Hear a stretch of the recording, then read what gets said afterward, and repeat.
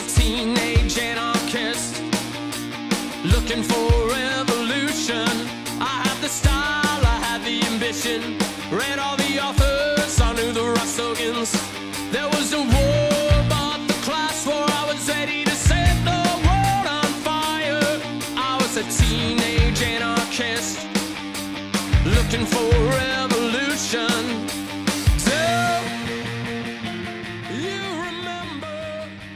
Hello and welcome to Oops, I Talked Politics, the left-wing political podcast, where sometimes it's one host by himself introducing an interview episode, and that's what it is right now. So if you aren't aware, I think I've mentioned it, but I have just recently gotten married, and Borat Voice, my wife, and I are on a honeymoon. So I recorded this interview a few weeks ago, so it's not topical, but it is with Ivan, who is in our Facebook group and the Flying Machine Facebook group, so you might have seen them pop up from time to time. And I just talked to Ivan about some of their views about where we should be going as a society, anarchy, and community, and just basically getting down to how Ivan's views are different from the ones usually talked about in the leftist circles that I usually frequent, which are pretty mainstream, let's just vote for better healthcare and stuff like that. So I hope you enjoy it, and maybe next episode will be regular, maybe it'll be the one after it, but either way, I'll be back soon, and I'll see you guys then. Bye!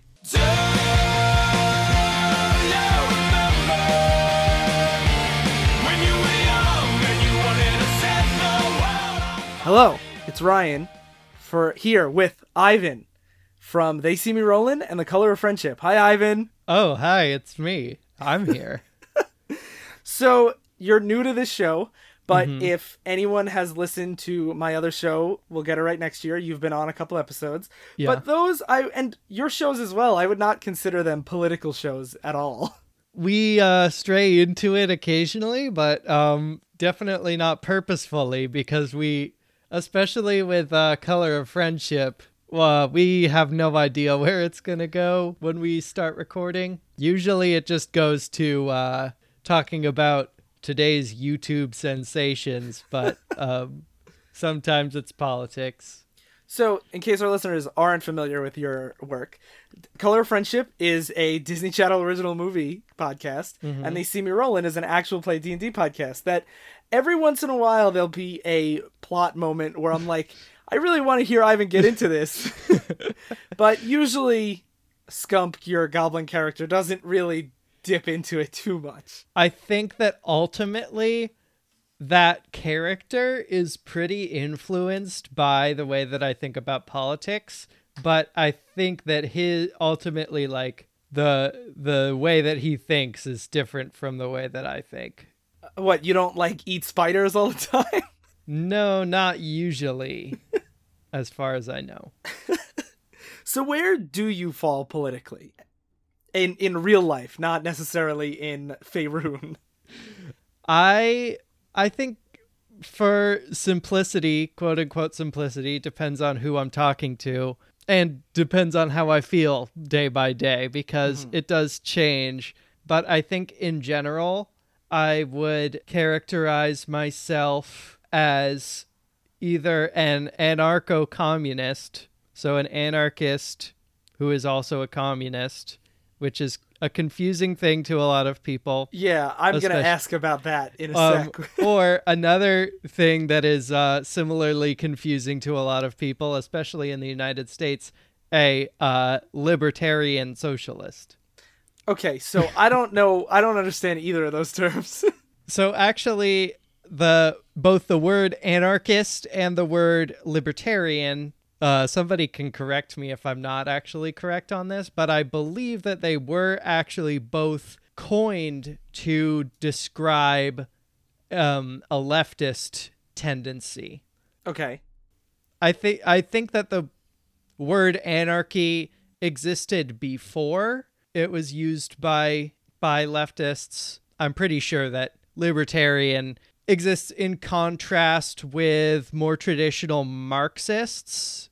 Okay. Marxists in general. You could call me a Marxist. I think Marx is fine, but He's fine. he's fine. I very rarely hear someone with like a pretty neutral opinion on Marx. He's got some useful stuff. So Marxists generally, and especially Marxist-Leninists and the descendants of that, so like Maoists, things like that. So like, what do you like if you were put, you know, if you were writing the new Constitution, how would you structure, like, what do you think, well, what do you believe in, I guess? So I think what is most important is the way that resources are distributed. Okay. So obviously, like, everybody has an opinion on how resources should be distributed. And distributed is a loaded word. Mm-hmm. Like, when you say distributed, a lot of the time people think about somebody distributing things purposefully. But that doesn't have to be the case. Like, the way that capitalism, for example, our government does distribute resources and redistribute resources through taxes and other things like that. But also, when you go and when you work and get paid money and then use that money to buy a thing, that's distribution of resources. Uh-huh. I believe that resources should be distributed in a much more equal way, and I think that by default that would be in a much more voluntary way. Okay, so so if you say no one's actually doing the distribution, like, or no one's controlling that distribution, how is it equal? Like, I don't want to say how is that enforced, but like, a nicer way of that question, I guess. I know what you're saying. We got into the really hard philosophical questions right off the bat. Yeah, because in my opinion, you know, humanity generally tends to be a little greedy. I don't know if you've noticed. Yeah, that seems to be the case. So like, if we're, you know, at a market and there's all this food, like, and everyone should have it equally, like, you know, I don't think anyone should starve.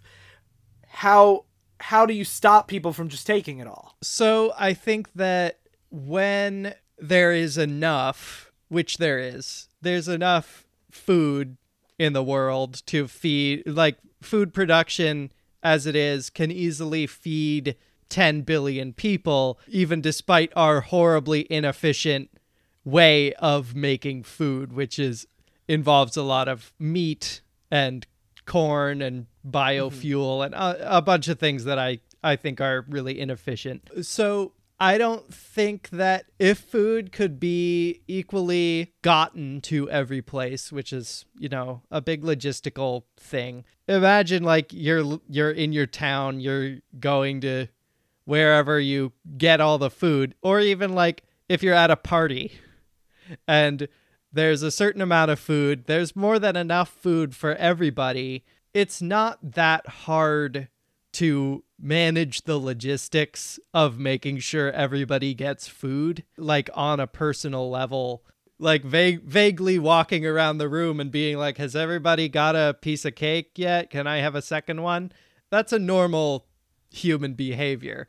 And I think that because of the scale and the other things going on with the way that our economy is set up, it causes people to forego that pretty normal human behavior of trying to vaguely make sure everything is equal. And if everybody is vaguely making sure everything is equal, things will be pretty much equal, I think. Okay. In an ideal situation where there's not a bunch of other things pulling in different directions.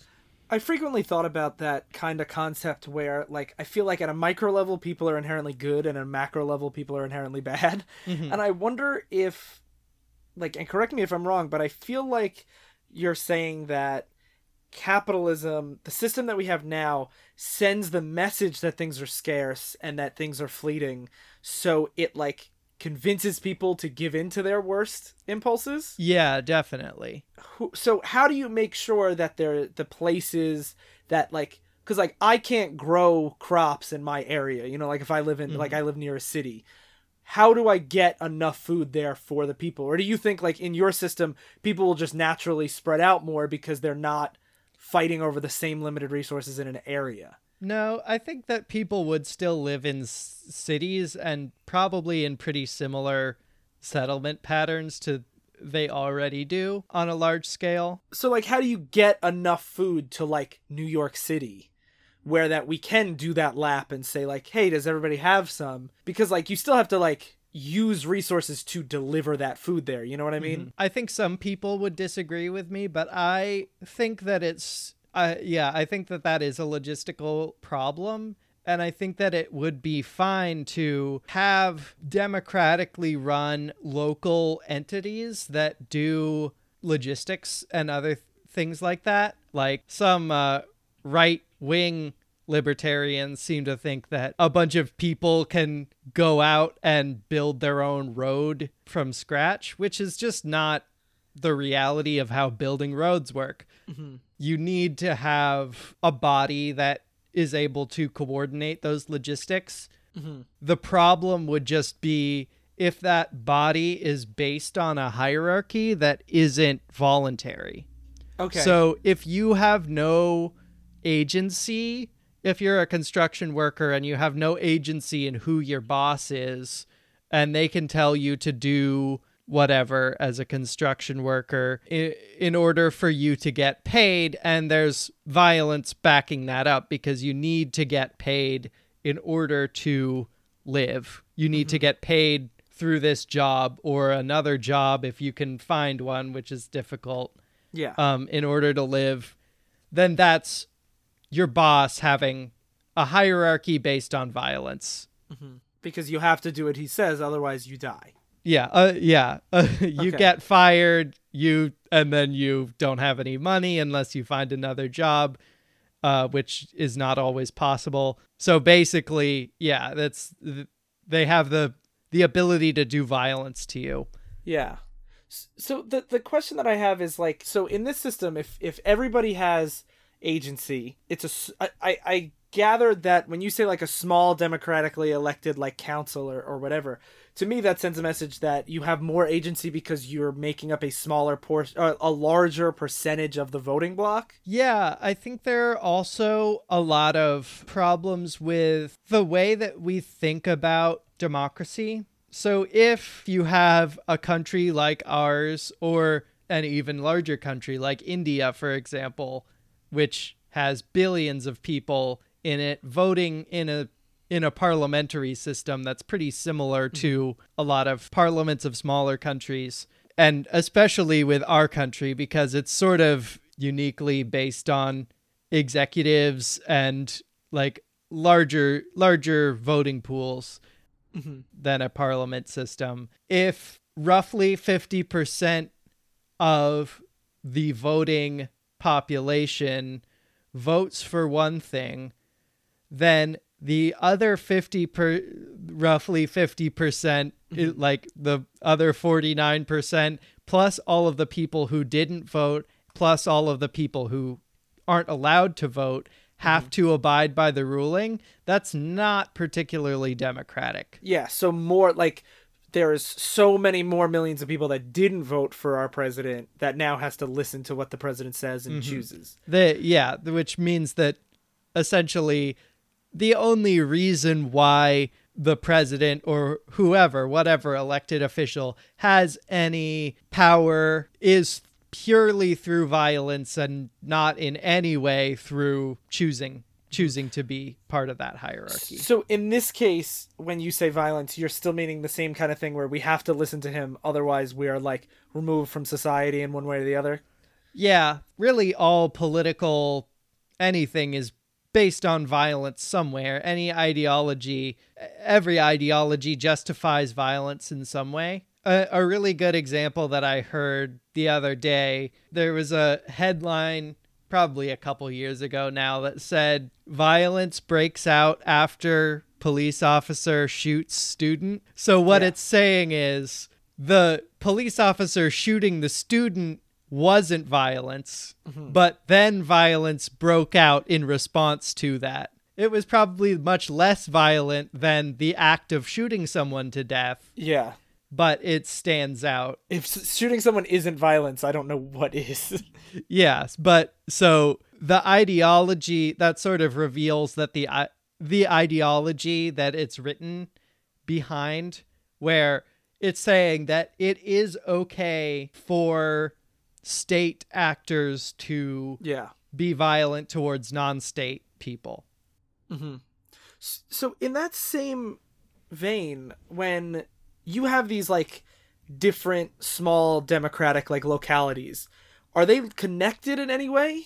So one idea that I find useful, I need to do more research on it, but it's an idea that's put into practice in northern Syria in Kurdistan, Okay. called democratic confederalism, which I think is a pretty neat idea. The idea is you can have these small localities where the sovereign entity, it's not exactly anarchism because there are sovereign state-like entities, but the sovereign state-like entities are extremely small and about like they're neighborhood sized, they're or municipality sized. Okay. And those municipalities can have any relationship to each other that they want.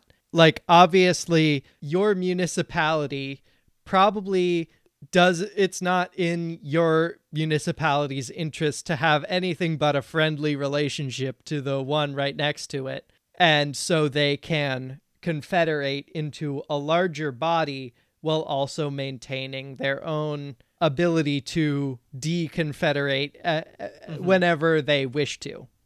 Okay. So now, the thing that I've been thinking about while you describe this utopia is this, to me, seems like it would only work if the whole world did this at once. Because I can't imagine a world where, like, America does this and the rest of the world still has their, like, imperialist armies and militaries and governments, and that seems to me like it's just asking to become conquered. Yeah, that sort of entity can't even talk to something like the United Nations. They don't have the ability to communicate with each other. Yeah. So this is more like your ideal world and not necessarily what you think like we should be pushing for? Or do you think that there's a chance of pushing the global paradigm this way? That's a difficult question. Yeah. And it my feelings on it change depending on whether I'm feeling optimistic or not. I mean, right now, like I said, it is being practiced, but, you know, everything's being practiced somewhere. Something a lot of anarchists like myself say sometimes that I don't find horribly convincing, but I think it does have a grain of truth to it, that anarchism has been tried and has been successful, but they were destroyed by outside forces, exactly like you said. Somewhere like much of Spain was syndicalist, which is a pretty similar idea, for a few years during the 30s. And they were ultimately, with the help of the Nazis and the non-help of any other government, they were crushed, and the country was ruled by a fascist dictator for decades. Well, one thing that stands out to me in that point, like the non-help of the other governments, is if the other governments tried that at the same time, then they wouldn't be able to help at all. So, like, I worry that if we were to, like, push this at, like, a global scale, it just takes one fascist military to then just sweep through. So, like, that seems very complicated. Yeah, it really, it's difficult to conceive of it happening in the clean way that I think a lot of people talk about it that definitely happening. makes sense. And especially it's hard for me to conceive of some kind of global revolution that like the kind that was originally conceived of by Marx and Engels and people like that. And that's one thing like at least for me on the show a lot, where there's the things that I believe and the things that I really wish they were the way they were, and then there's also like the more pragmatic side where I'm like, yeah, but I think that this is a more practical thing to shoot for. Yeah. So do you think that because I have heard from people that are more pragmatic, and I use the term loosely, or more radical than I, that, you know, you don't want to compromise before, you don't want to give in before you've even started the discussion. So, you know, I'm always hesitant to be like, well, I don't want to say that this is what I want because I don't think it'll, you know, land or work well, because, you know, you have to start from a farther position and then, you know, negotiate to the middle. But then I also have people that be like, no, but I also have people say things like, you know, when you're coming from that position, you know, like here in America, like American politics are generally right-leaning, you know, relative to the general political scale, but, you know, that people won't even meet with you and discuss with you because they find your position so far that it's not even workable. Yeah. So where do you think that we should be pushing for really radical ideas, or like, what do you think the way forward for American liberals is? Or I don't want to say liberals because I know you don't identify as a liberal, but like leftists that want more equality, where do we go as Americans?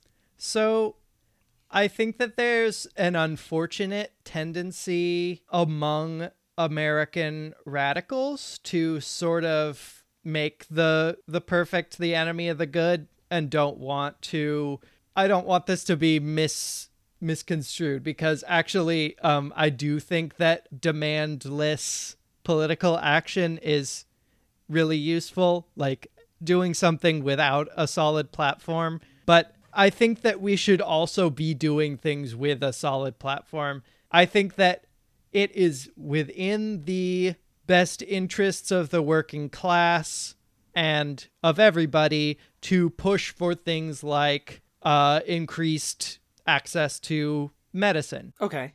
And something like universal basic income. In the past, we saw leftists, including anarchists, pushing for things like child labor laws and the 8-hour work week. Those were all things that were pushed for by socialists. And I think that it's overly intellectual to have a problem with pushing for the government to have policies that are beneficial to you. Okay. While also not thinking that the government should exist. I think that the government should be doing more things to benefit the working class, while also thinking that the government shouldn't exist at all.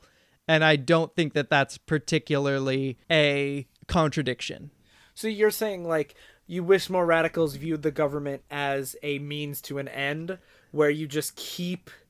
So you push the government to redistribute resources to a point where the concept of scarcity, you know, for like necessary goods like food and medicine, like stuff you're talking about, where it's redistributed so much that we no longer have to think in that kind of dichotomy as the have and have-nots? No, I don't think so. I don't think that true radical change can ever be brought about directly through government policy.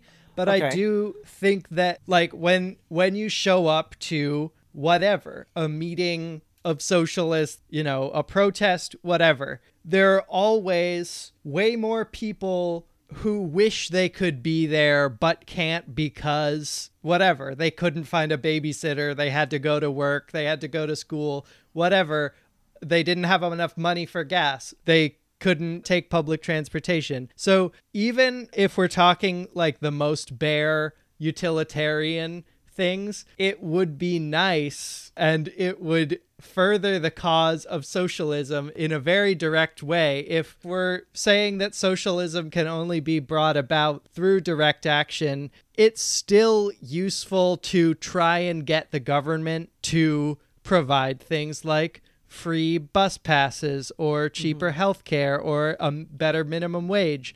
Things like that are extremely like practical and useful for if we're just thinking about that. And they're also good for the working class. And if we want the working class and the average person to actually be on our side, we have to advocate for things that actually they could picture helping them in their day-to-day lives, and not just ask them to sacrifice a bunch of things in order to try and work towards this thing that you promise will be good in the future, but in the meantime will not benefit them at all. So in your worldview, how do you deal with apathy? People that don't care?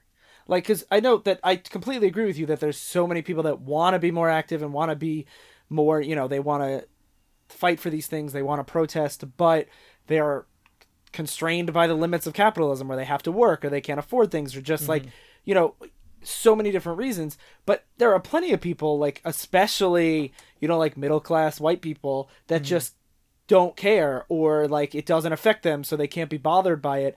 And, it won't be this way forever, but for now, that's still the majority of the country. Like on presidential elections, we have like a 60% voter turnout, but in midterms and stuff, we have less than half. How do you deal with it when more than half of the country doesn't care? I would be careful, just as an aside, I would be careful about saying voter turnout directly correlates to not caring. But yes, because there's obviously lots and lots of obstacles, especially recently with like, restrictive voter disenfranchisement and, like voter ID laws and all that kind of stuff. Absolutely. And also, yeah. I don't agree with this position, but there are people I respect who hold the position that voting is not a particularly useful action. That's a whole other argument that I would So dispute. Maybe the numbers that I gave are misleading based on all the extenuating factors, but there is still a huge percentage of the country that doesn't care as much as we do. Yeah, definitely. I think there will always will be and always have been people who kind of just don't care very much, who kind of just want to sit around and have their lives be whatever. But I think part of that is people not really connecting politics with how their day-to-day lives work. Yeah, I definitely agree with that. So how do you make those connections? I think, like I said, pushing for things that would concretely affect people's day-to-day lives in the short term, like universal basic income and enhanced Medicare and things like that. I think that the left is capable of pushing for those things and strong-arming the government into having those things be a thing if we cared to, and I wish that we did. Okay. And I think if we did do that, that would be a great thing for people's actual material conditions being better, but also it would be a huge public relations thing if the left could demonstrate that we can actually make the lives of the working class better, because it feels to me that that's something that we haven't been focused on enough, and I think that's something that needs to be focused on more. That definitely makes sense to me. So you're putting the blame, and I don't disagree, you're putting the blame on the people, the policymakers, for not giving people a reason to vote. Yeah, I think that there is a perception that voting doesn't matter very much, and I think that there's a pretty logical reason for that perception, but I think it should also be taken into account that the people who are running the government do have a vested interest in that perception, because then it's easier for them in their own political careers to appeal to a smaller group. Yeah, that definitely makes sense, because it's easier to win over 30 million people than 300 million people. Yeah. So pivoting a little bit, so when we're talking about like the system, so at the beginning you talked about like this totally different system that you want, but then we kind of eased into working within the system we have and pushing for these things that like universal basic income does exist in Alaska, and like, expanded Medicaid exists, and like, like platforms that are a little, I think, easier to sell than small municipalities, confederately working together. Yeah. So within the system that we have in place, one of the things that is definitely one of the most contested issues, at least in my personal life, is the police, because the police is a system that is, I think, obviously very, very flawed. And depending on who you ask, some people think that it is perfect in every way, And there's some people that think that it needs to be completely abolished and started over.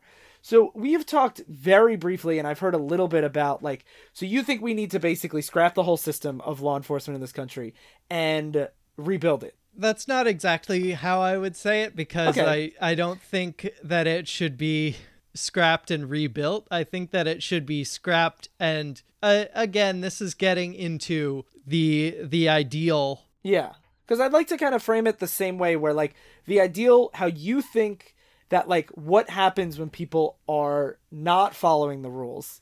Like, what do you do? Like, you know, like when you talk about, like, shooting somebody, or, you know, like, you know, the majority of people would, I think, help out their fellow neighbor in their community. But, like, what do you do with the people that don't? I'd like to hear your ideal and then what you think we should be pushing for now. So I think the ideal would be, so if you have a society where people do have resources that are shared, of course people could have personal property that's theirs. You know, somebody's not gonna move into your house. But, like, what if they try? What do you do? My point with that is that in a society like that, where people do have access easily to the things that they need, I think that it would be much less of a problem than it is now. I don't want you to think that I'm, like, pushing you super hard. I completely agree with that. Yeah. But, like, I think that, you know, most of our legal issues that people have are due to scarcity, not because of, you know, people are just inherently, you know, like, wanting to murder people. Yeah. I completely agree with that. If you think about, like, what the police do mostly in the day-to-day, it's protect private property and not protect people. And mostly it's commercial private property at that, owned by the bourgeoisie, whatever. But, like, so in your system, there's still, you know, every once in a while there's going to be some problem. Yeah, there is always violence, you know, for whatever reason, people will always be violent to a certain degree. I think that a community-based system that is accountable to the community that it operates within and isn't so concerned with protecting private property would be a great improvement on what we have now. And I think that there is still room for abuse within that, but I think that it's much less room, especially if it's not one community being sent to police another community, which is usually how it is. Yeah, I definitely agree with that. You usually don't know the police officer that is arresting you. Mm-hmm. Like even that small. Yeah, that definitely makes sense. So if they have, like you said with agency, if they have agency in the neighborhood, they will abuse their power less because they're part of this community as well. Mm-hmm. That definitely makes sense. I've had struggles with this in my personal life. I really have told a family member that if you go through with becoming a cop, I will not consider you to be my family, which sounds harsh, but as far as I'm concerned, choosing to go out and disrupt communities and disrupt people's lives in order to do what exactly, like whatever, is not okay with me. Even besides, you know, there's the argument that you're agreeing to do violence that you don't think is just as part of agreeing to be a police officer. I think that the job of police officer is inherently, like, there's a lot of things wrong with it, but one thing that's wrong with it, I think, is that it's inherently disruptive and disrespectful to any community. And somebody who goes around doing violence against a certain community is, you know, destroying that community. Mm-hmm. And I don't think that that's okay, because I think community is really, really important. So the question that I have is, if we have these small municipalities and, like, morality itself is inherently, like, fluid and evolving, and the question is, if you were in how do you prevent these communities from giving into just some sort of inbred tribalism? Because I worry that, like, if you were to take a community, like the high school that I went to, like the town itself was like 99% white. Mm-hmm. And I would not trust that community to police itself in any way, because the little bit that I saw of them trying to regulate themselves I found horrendous.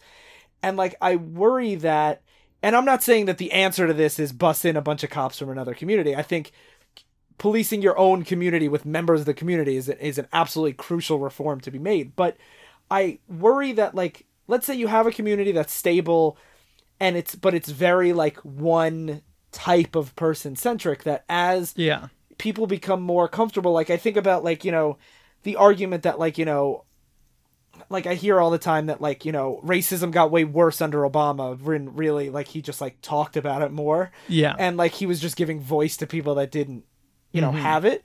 Yeah, I see what you're saying. I just worry that, like, you have a community that, let's say, has no trans people in it, or at least no openly trans people. And then all of a sudden you have either people move in or people come out. And I wouldn't trust a community of the majority to push their morality on a minority. Mm-hmm. So how do you prevent that kind of like oppressive tribalism? I've thought about that a lot. One solution I was thinking about is that there's some kind of constitution that can't be broken, or Declaration of Human Rights that's the only thing that a sovereign like entity can't go against. But then it's just agreeing to not go against that. There couldn't be any kind of power structure that enforces that.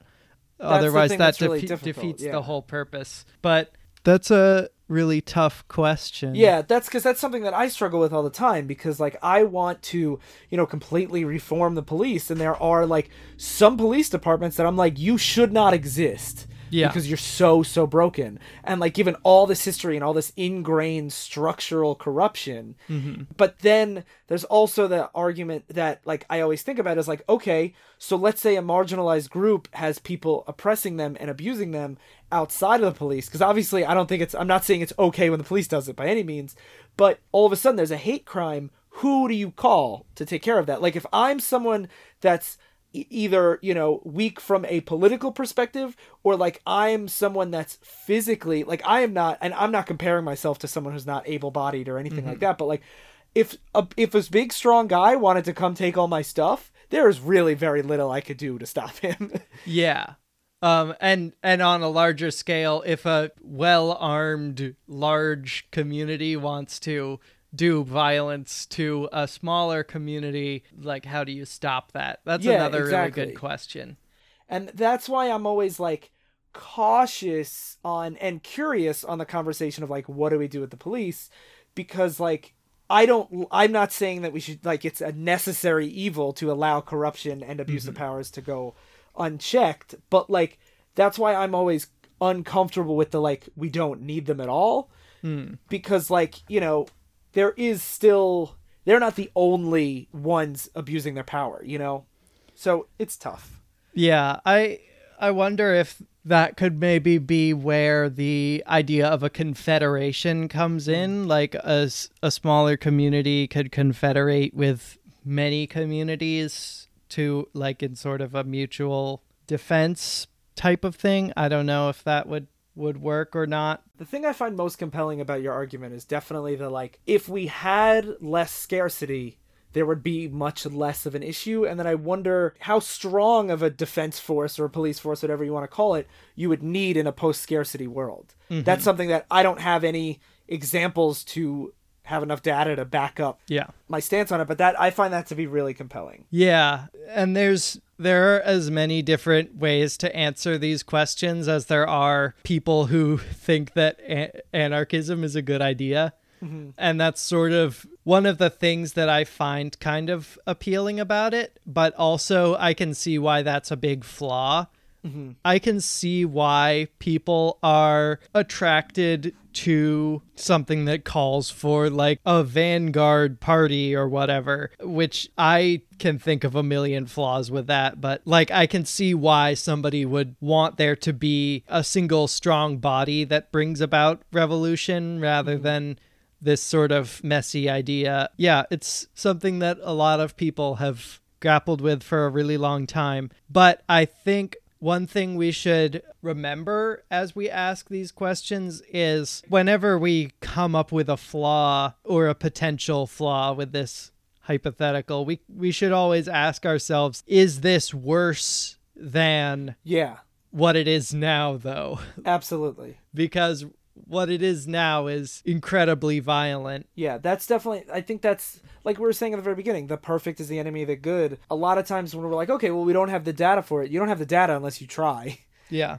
And that definitely makes sense. It reminds me of when places were switching over to LED-based streetlights. They would switch over to those and it would snow, and the snow would cover up the streetlights because the LEDs don't create as much heat because they're much more efficient at creating lights, so they don't make as much waste heat. And people were like, oh no, we can't use LEDs because what if snow falls on them and they don't melt the snow and nobody can see them? But they also have a gigantic list of ways that they're way better than the old light bulbs, but this new problem that was created is a new problem that we haven't seen before, so it seems huge. It reminds me, I had a gun control argument with some idiot once on Facebook, and he was just like, well, what if all this platform that you have and all these policies, what if they don't work? What do you do now? And I'm like, what? What if? What if they don't work? You just want to take away the guns. I'm like, no, I just want less people to die. If they don't work, we'll try something else. Yeah.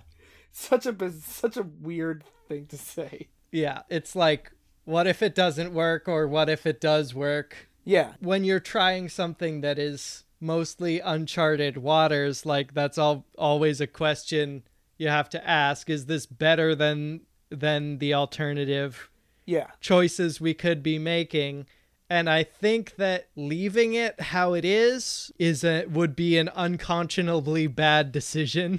Yeah, that definitely makes sense. And trying to change things. And if we try to change it and it makes it worse, we can go back. Yeah, we can.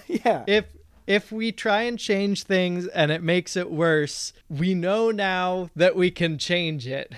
Yeah, definitely. I like that argument a whole lot. Yeah, and I think part of the problem right now is that we don't know that we can change it. I think that we can change. I think in my mind that we can change it, but even I don't know that we can change it because we haven't changed it in a significantly good way. Yeah, at least for a pretty long time. Yeah. Yeah, that definitely makes a lot of sense. You talked about how like you find community so important. Are you in like a group or a family or friends or whatever that is like-minded like this? Because I know you mentioned the problem you had with your family about like when one of them wanted to be a cop, but like that's distant family. Okay, but like I find I don't know, maybe it's just like an age gap because you're 20, right? Mm-hmm. And like I'm 28, so I'm ancient.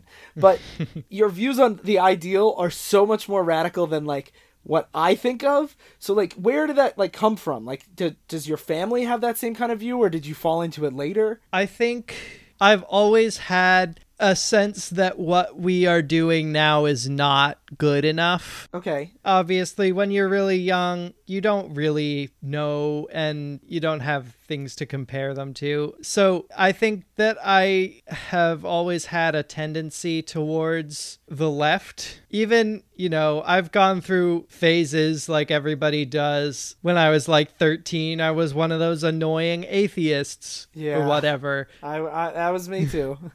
But even then, in hindsight, I was pretty politically ignorant and didn't really know much. But even back then, I could recognize that Richard Dawkins type anti-Muslim shit was bad. Yeah. Like, I don't know if I had a natural sense for it or it was how I was raised or whatever, but I could tell. And I think that I sort of had a bunch of values that I didn't say, but I assumed that everybody shared. Okay. And I was very shocked when I found that some people are actually okay with thinking in a way that I think I sort of naturally find repulsive. So it wasn't so much that you like, it's the opposite of most, because I feel like most like edgy 13-year-olds are like, you know, I have this very mainstream like libertarian view, like American libertarian, and then like as they get more immersed, they're like, oh, actually there's more nuance here, and they move further to the left. Where like for you, it was you started on the left and then you saw everyone else and were like, oh my God, how do you live like this? I have moved farther left over time, but by the time I figured out that I was a leftist, by the time I figured out that that was a thing that you could be, I think I already valued, I didn't learn to value a bunch of things by reading a bunch of leftist literature or something or anything like that. I think that I had already absorbed some of those ideas without knowing it. And Okay. I think I had done a lot of thinking about that stuff before. And when I came to read things like Peter Kropotkin or whatever, Murray Bookchin, entry-level anarchist thinkers, I was like, oh, you're correct, rather than, I mean, that's not, I don't want to make it seem like I'm some genius who came up with all of this stuff I know myself. what you mean. Like there's plenty of stuff that when you read it, there's like, oh, I never thought about it that way. And then there's other stuff that it's like, oh, I always felt this way. I've just never heard it in these terms before. Yeah. Or I didn't know anybody else felt this way in a large scale organized or ideology. Yeah, no, I totally get that feeling. I did not take it as you being like, when I was 7, I had all the merits of anarchism planned out. Yeah, no, that definitely makes a lot of sense. Mm-hmm. So the last question that I have, we talked a lot about how like in the American system, it's very hard to, our version of a centrist is like the rest of the world's like conservative. Mm-hmm. And I think that it's both that, and I think that there is a way to actually, without like thinking about what ideas are popular, a way to categorize how ideas relate to each other to a certain degree. It's really more complicated than it usually is with like the political spectrum or political compass or whatever. But I think there is a way to tell whether an idea could be categorized as being more on the right or more on the left. Okay. When you have like people with those opposite opinions as you, do you think it is worth, like your distant family member that wants to be a cop and all, and like people online and on social media and stuff, do you think it is worth engaging those people? Because I'm not saying the circle of like, we're all basically on the same page, we might just disagree here and there. Like, even that can be very, very heated sometimes. But I mean, like, when people, like, are far on the right, do you think that it is worth engaging them all the time? Not all the time, definitely. I think that it really does depend on the person. Okay. There's some people who are legitimately, like, misguided or don't know what they're talking about or stuck in a situation where this is what they are told.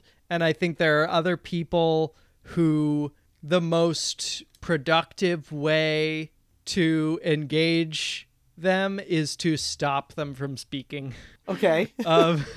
So we're getting into the, like, should you punch a Nazi issue, which I think most of us have kind of in the last year and a half come around to, yeah, you should probably punch these guys. Yeah. So you're not buying into the marketplace of ideas.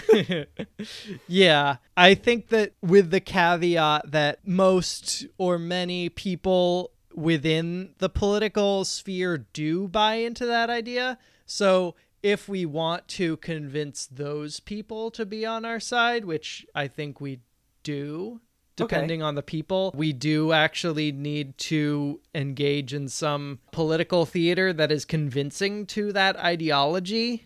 Okay. We can't just do things that are direct we need to actually do some things that are clever in order to convince people. Okay, I see what you mean. So you still have to, like, discuss it on, I don't want to say their terms, but, like, if you're going to sell universal basic income, you're going to appeal your argument differently depending on the audience you're talking to. Yeah. Okay, that definitely makes sense. I think you and I agree on that, where there's some people that are worth reaching that you're like, I think I could convince you. And there's other people that you're like, there is no point in engaging you whatsoever. Yeah. I should just do the best I can to not give you a platform. Mm-hmm. That makes sense. And whenever they do have a platform, to not let them have it be uncontested. Okay, I could definitely get into that. There are different strategies for what that actually means. Mm-hmm. Sometimes that does mean like physically turn off a camera or something. Sometimes it means physically stop them from talking or talk over them. Yeah. And the problem with that is, while it is effective at stopping them from doing what they're doing, it doesn't always reflect well on the person doing it. I could see that. It's not always good for optics or propaganda, Yeah. whatever you want to call it. Because I always think about that too, because like when free speech is shut down, and like I use the term very loosely, because the audience has not heard the heinous thing yet. So maybe you've heard Richard Spencer talk before, but some guy hasn't. So you shut him down and they don't realize the level of reprehensibility that you are stopping. So I could see that, where it's like, well, it looks like you're just a fascist censoring him, when it's a little more complicated than that. Yeah, and I think it's down to a case-by-case basis. Yeah. I do believe that somebody like Richard Spencer, like, if you can stop him from, having a polite conversation with a waiter through force, I think that's worthwhile. Yeah, I picked an extreme example because he's just terrible, but yeah. But I think there are other situations where people on the left are not eloquent or convincing because they don't believe they need to be, which they don't. From a personal standpoint, you have no obligation to be convincing or polite or whatever. Nobody does. But if you actually want to convince people, you do have to be convincing. Yeah, that's a very good point. Because that resonates with me a lot, because it's like I don't have the energy or the strength to deal with this right now, and I know that doesn't help our macro case. Mm-hmm. But yeah, I totally get that. That makes sense. Cool. So is there anything else that you want to add, Ivan? Anything that you think is important for our listeners to hear that you did not talk about? I think that it's important to say, like, I've said a lot of things here that I think when you're talking within an in-group versus talking to an out-group, people talk differently. And I think that I've tried my hardest to talk on this podcast as if I was talking to somebody who I already have an established level of agreement with here. Okay. Like, it's a lot easier to disagree with people who are like on your team in private than it is in public. And that definitely makes sense. Yeah, what I'm doing here is I think showing what a conversation in private looks like. Yeah. Well, like, because like on the show, we argue all the time and we yell at each other, and Sly calls me a piece of shit every week. Mm-hmm. But like, if we were at a protest or in a voting booth, we would be, lockstep together. Yeah. Like pretty much every step of the way. And I think that that's a really important point.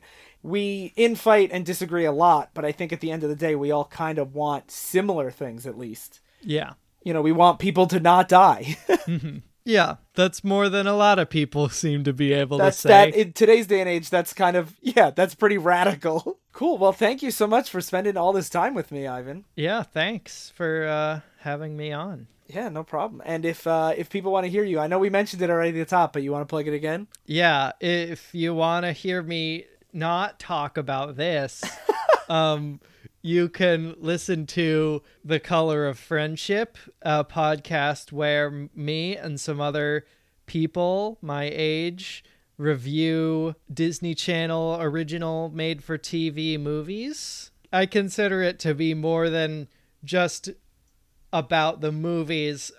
I sort of consider it to be, this is pretentious, I guess, but like almost a record of our very specific sub-generations experience of pop culture and things like that. So we make reference to things that people who are 5 years older or younger than us will get at most. And it's good and funny.